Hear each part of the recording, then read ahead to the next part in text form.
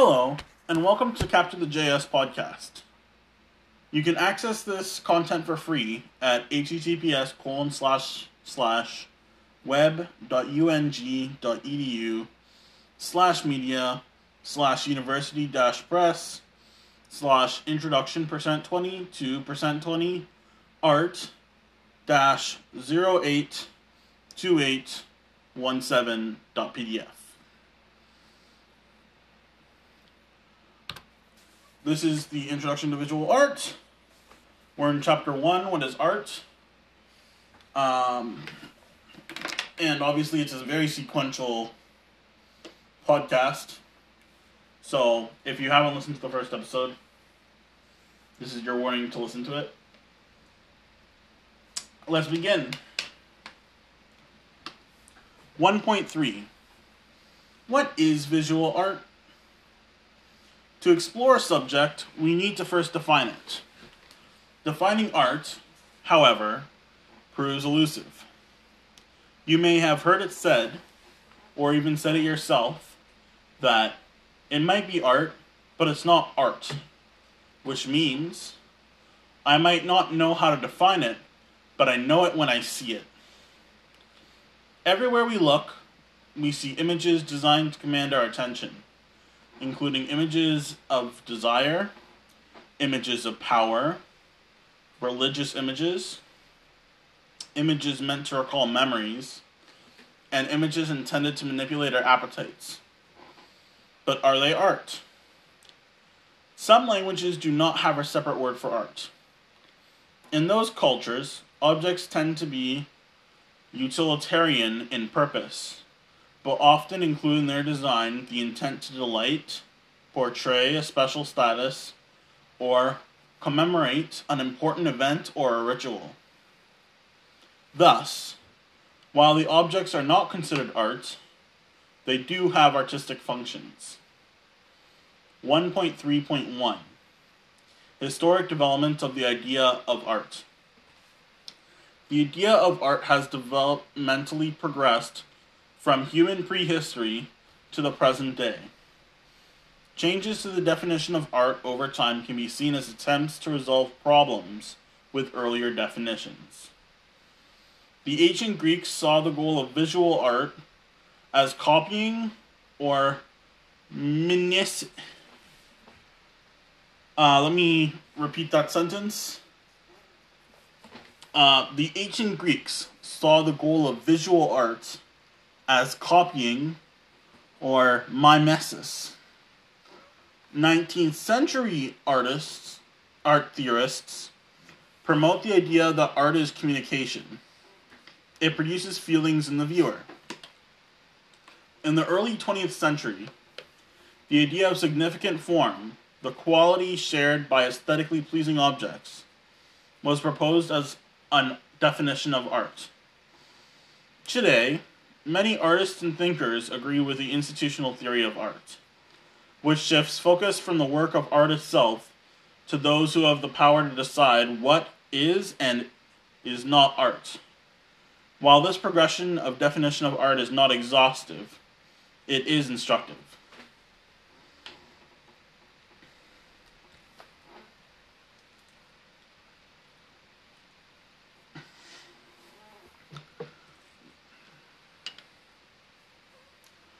(1.3.1.1) Mimesis. The ancient Greek definition of art as mimesis, or imitation of the real world, appears in the myth of Zeus.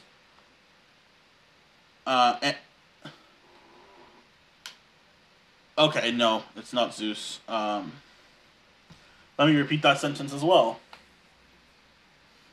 The ancient Greek definition of art as mimesis, or imitation of the real world, appears in the myth of Zeuxis and Parrhasisos, rival painters from ancient Greece in the late 5th century BCE, who competed for the title of greatest artists. Figure 1.2. Zeuxis painted a bowl of grapes that was so lifelike that birds came down to peck at the images of fruit. Parrhasius was unimpressed with this achievement. When viewing Parrhasius's work, Zeuxis, on his part, asked that the curtains over his painting be drawn back so that he could see his rival's work more clearly. Parrhasius declared himself the victor because the curtain was the painting. And while Zeuxis fooled the birds with his work, Parrhasius fooled a thinking human being, a much more difficult feat. So, figure 1.2, the Zeuxis conceding defeat. Quote, I have deceived the birds, but Parrhasius deceived Zeuxis. Artist Joachim von Sandrart, engraving by Johann Jacob von Sandrart, author user Fay, source Wikimedia Commons, licensed public domain.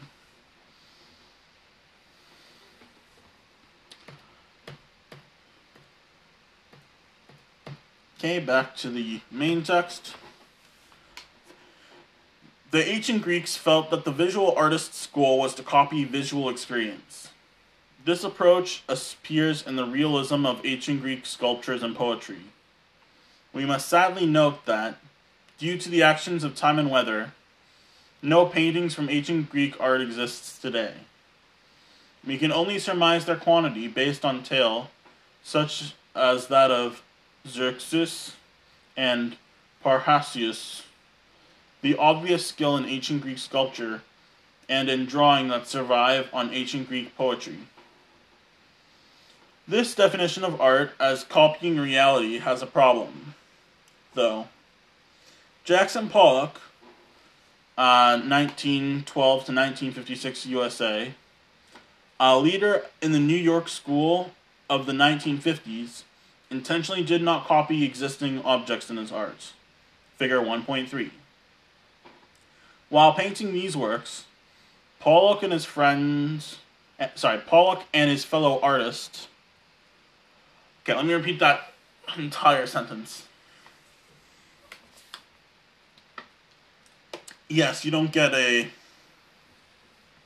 it's not a polished story, as you can tell, but this way you actually get content rather than, someone trying to perfection it and taking forever.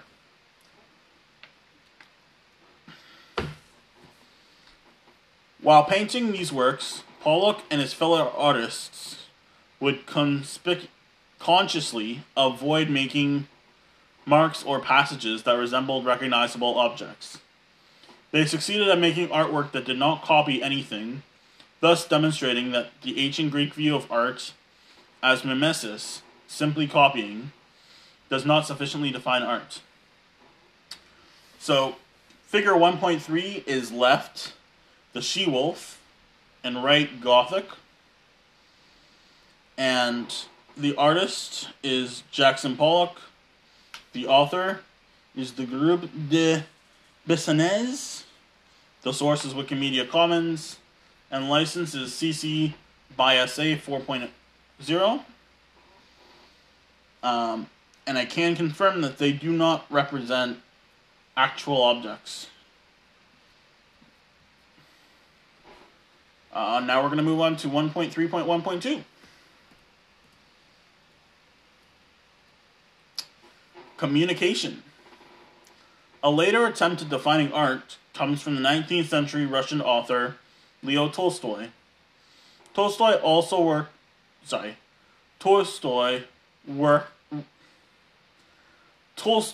wrote on many subjects, and is the author of the great novel War and Peace. He was also an art theorist. He proposed that the that art is the communication of feeling, stating, art is a human activity consisting in this, that one man consciously, by means of certain external signs, hands on to others feelings he has lived through, and that others are infected by these feelings and also experience them. This definition does not succeed, because it is impossible to confirm that the feelings of the artist have been successfully conveyed to another person. Further, suppose an artist created a work of art that no one ever saw. Since no feeling had been communicated through it, would it still be a work of art? The work did not hand on to others anything at all because it was never seen. Therefore, it would fail as art, according to Tolstoy's definition.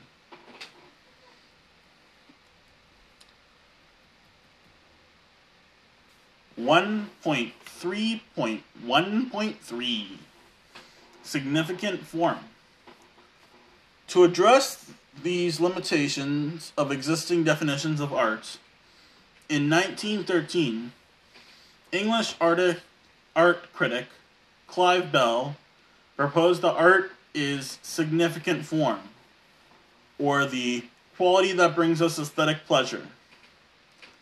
Bell stated, to appreciate a work of art, we need to bring with us nothing but a sense of form and color.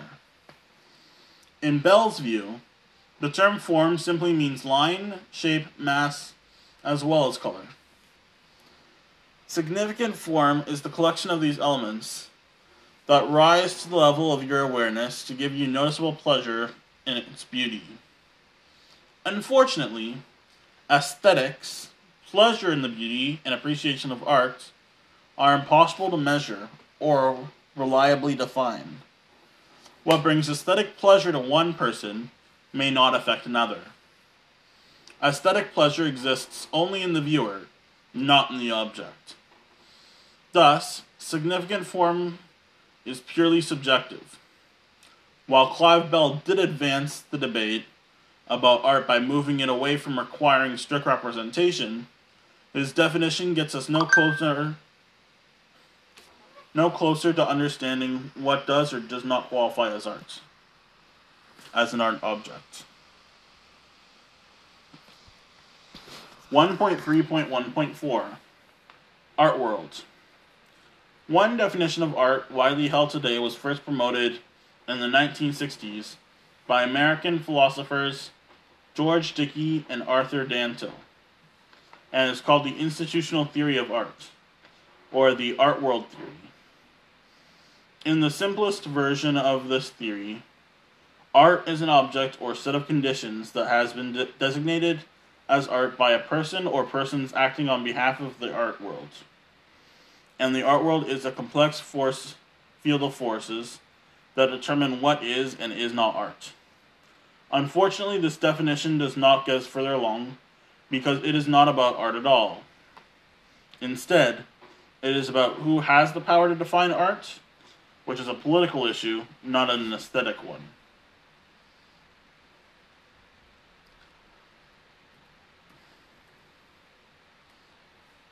Okay. I'm going to take a minute break as we've reached now 1.3.2. Let me see how long this is.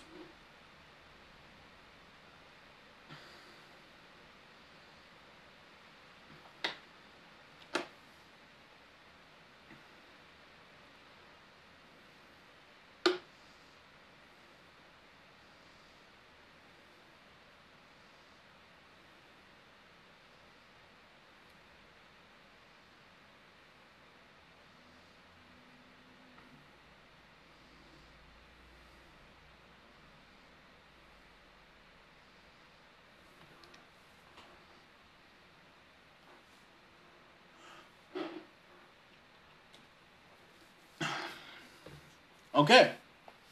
1.3.2 Definition of art. We each perceive the world from our own position or perspective, and from that perception, we make a mental image of the world. Science is the process of turning perceptions into the coherent mental picture of the universe through testing and observation.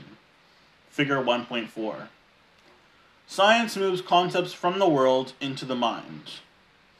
Science is vitally important because it allows us to understand how the world works and to use that understanding to make good predictions.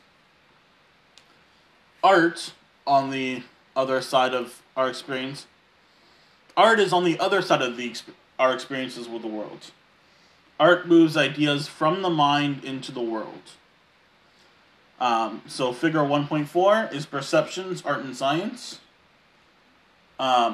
Just to describe the photo, the human is seeing the planet, and there's an arrow, science, from the planet to a thought bubble that the human is having, where the human has a thought of the planet. So science is moving from the planet to a thought of the planet. Art is moving from the thought of the planet back to the planet. So this is figure 1.4, Perception, Art, and Science, by author Geoffrey Lemieux. Source is original work, and license is CC by SA 4.0.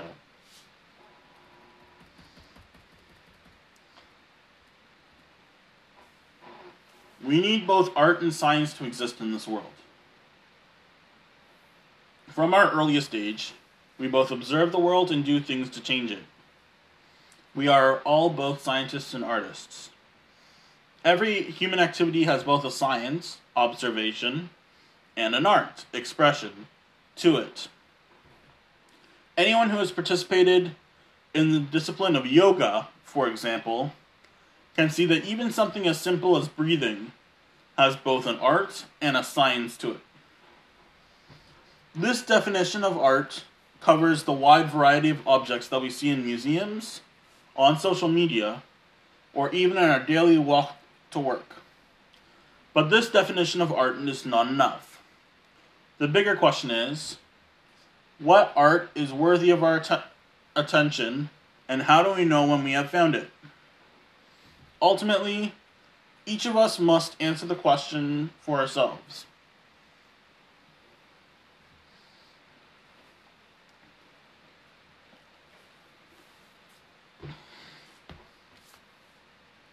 But we do have help if we want it. People who have made a disciplined study of art can offer ideas about what art is important and why.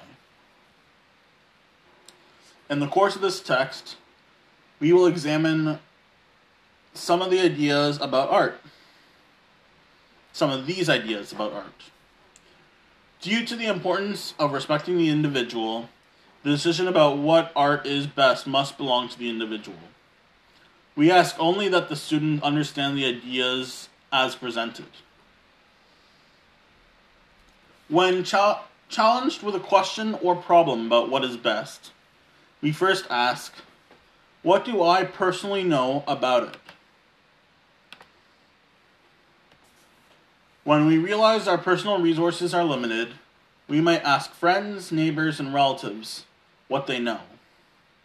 In addition to these important resources, the educated person can refer to a large body of possible solutions drawn from a study of the history of literature, philosophy, and art. What did the English poet Percy Bysshe Shelley say about the truth in his essay Defense of Poetry, 1840? And that's figure 1.5. What did French philosopher Jean-Jacques Rousseau claim about human nature in his treatise Emile, or On Education, 1762, figure 1.6? What did Johannes Vernier, 1632 to 1675, Netherlands, show us about the quiet dignity of the domestic space in his painting Woman Holding a Balance, figure 1.7. Though experiencing these works of arts and literature, through experiencing these works of art and literature, our ideas about such things can be tested and validated or found wanting. So let's go through these three figures.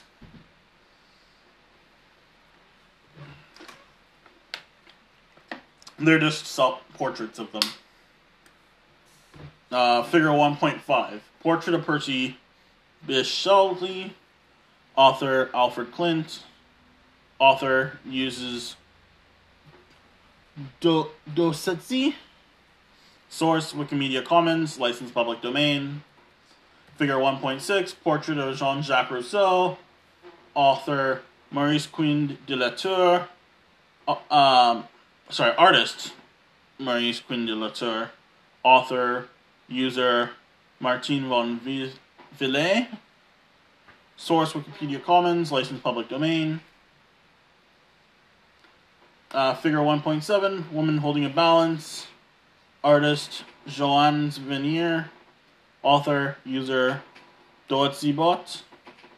Source Wikimedia Commons, licensed public domain.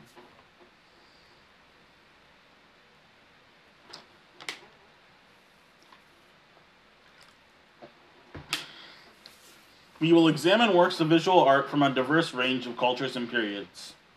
The challenge for you as the reader is to increase your ability to interpret works of art through the use of context, visual dynamics, and introspection, and to integrate them into a coherent worldview. The best outcome of an encounter with art is awakening of the mind and spirit to a new point of view. A mind stretched beyond itself never returns to its original dimension. Okay. So we have two smaller parts left. And we have the time for it. So let's take a half-minute break.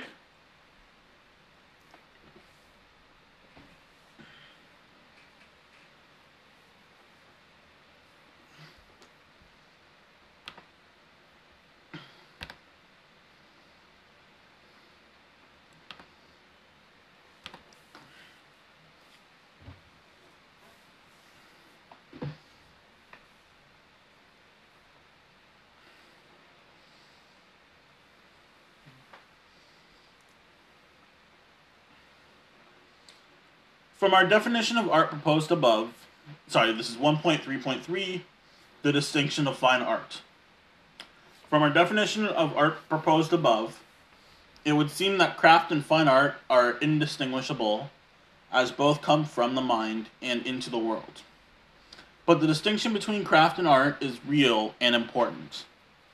This distinction is most commonly understood as one based on the use or end purpose of an object, or as an effect of the material used. Clay, textiles, glass, and jewelry were long considered the provenance of craft, not art. If an object's intended use was a part of daily living, then it was generally thought to be the product of craft, not fine art. But many objects originally intended to be functional, such as quilts, are now thought to qualify as fine art. And this brings us to figure 1.8, quilt. Author Lucy Mingo, artist Lucy Mingo. Author, user Bill Volkening. Source Wikimedia Commons, license CC by SA 4.0. It's a nice quilt. So what could be the difference between art and craft? Anyone who has been exposed to training in a craft such as carpentry or plumbing recognizes that craft follows a formula, that is, a set of rules that govern not only how the work is to be conducted, but also what is the outcome of the work. Let me repeat that sentence.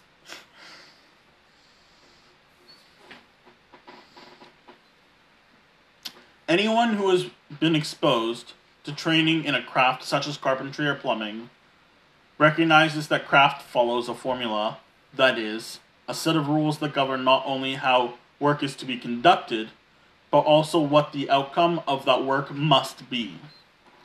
The level of craft is judged by how closely the end product matches the predetermined outcome.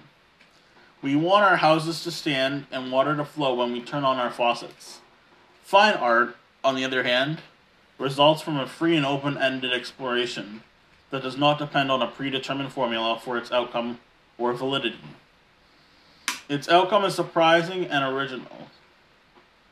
Almost all fine art objects are a combination of some level both of craft and art. Art stands on craft and goes beyond it.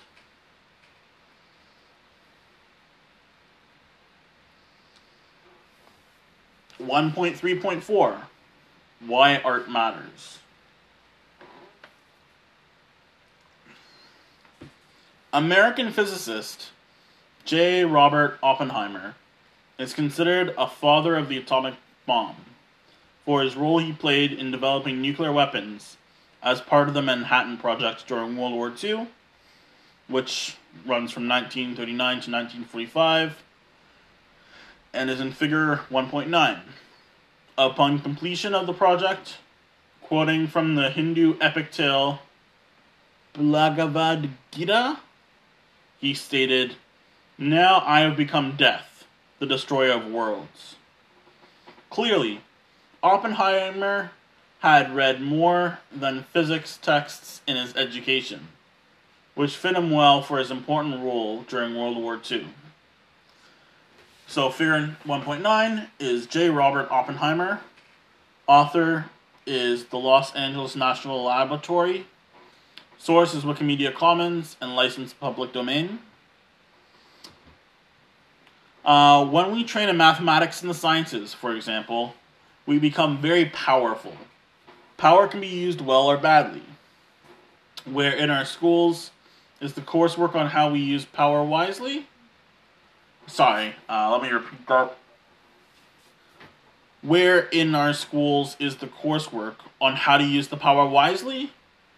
Today, a liberal arts college education requires students to survey the arts and history of human cultures in order to examine a wide range of ideas about the wisdom and to humanize the powerful. With that in mind, in every course taken in university, it is hoped that you will recognize the need to couple your increasing intellectual power with a study of what is thought to be wisdom, and to view each educational experience in the humanities as part of the search for what is better in ourselves and our communities. This text is not intended to determine what is and what is. Let me repeat that sentence. This text is not intended to determine what is or is not good art and why it matters. Rather, the point of this text is to equip you with intellectual tools that will enable you to analyze, decipher, and interpret works of art as bearers of meaning, to make your own decisions about the merit of these works, and then usefully to integrate those decisions into your daily lives. So we're going to wrap up here, but I did want to add my own 2 cents to this.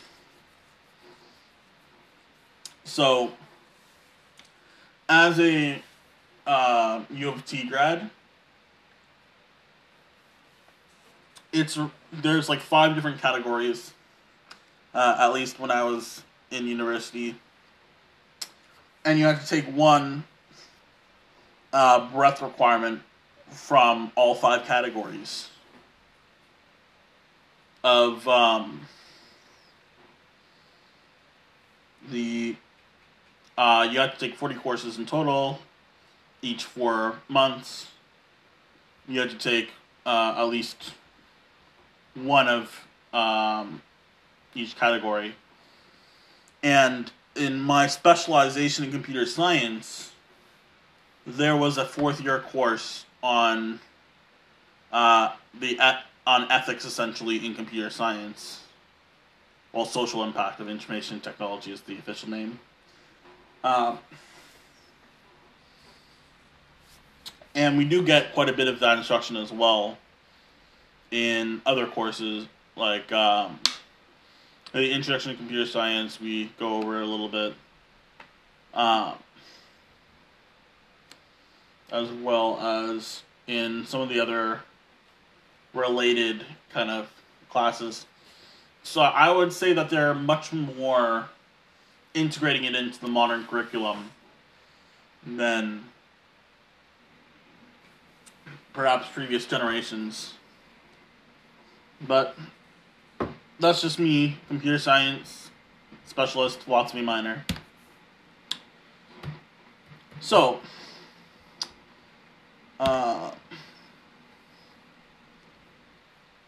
you can access this content for free at https://web.ung.edu/media/university-press/introduction%20 art-082817.pdf.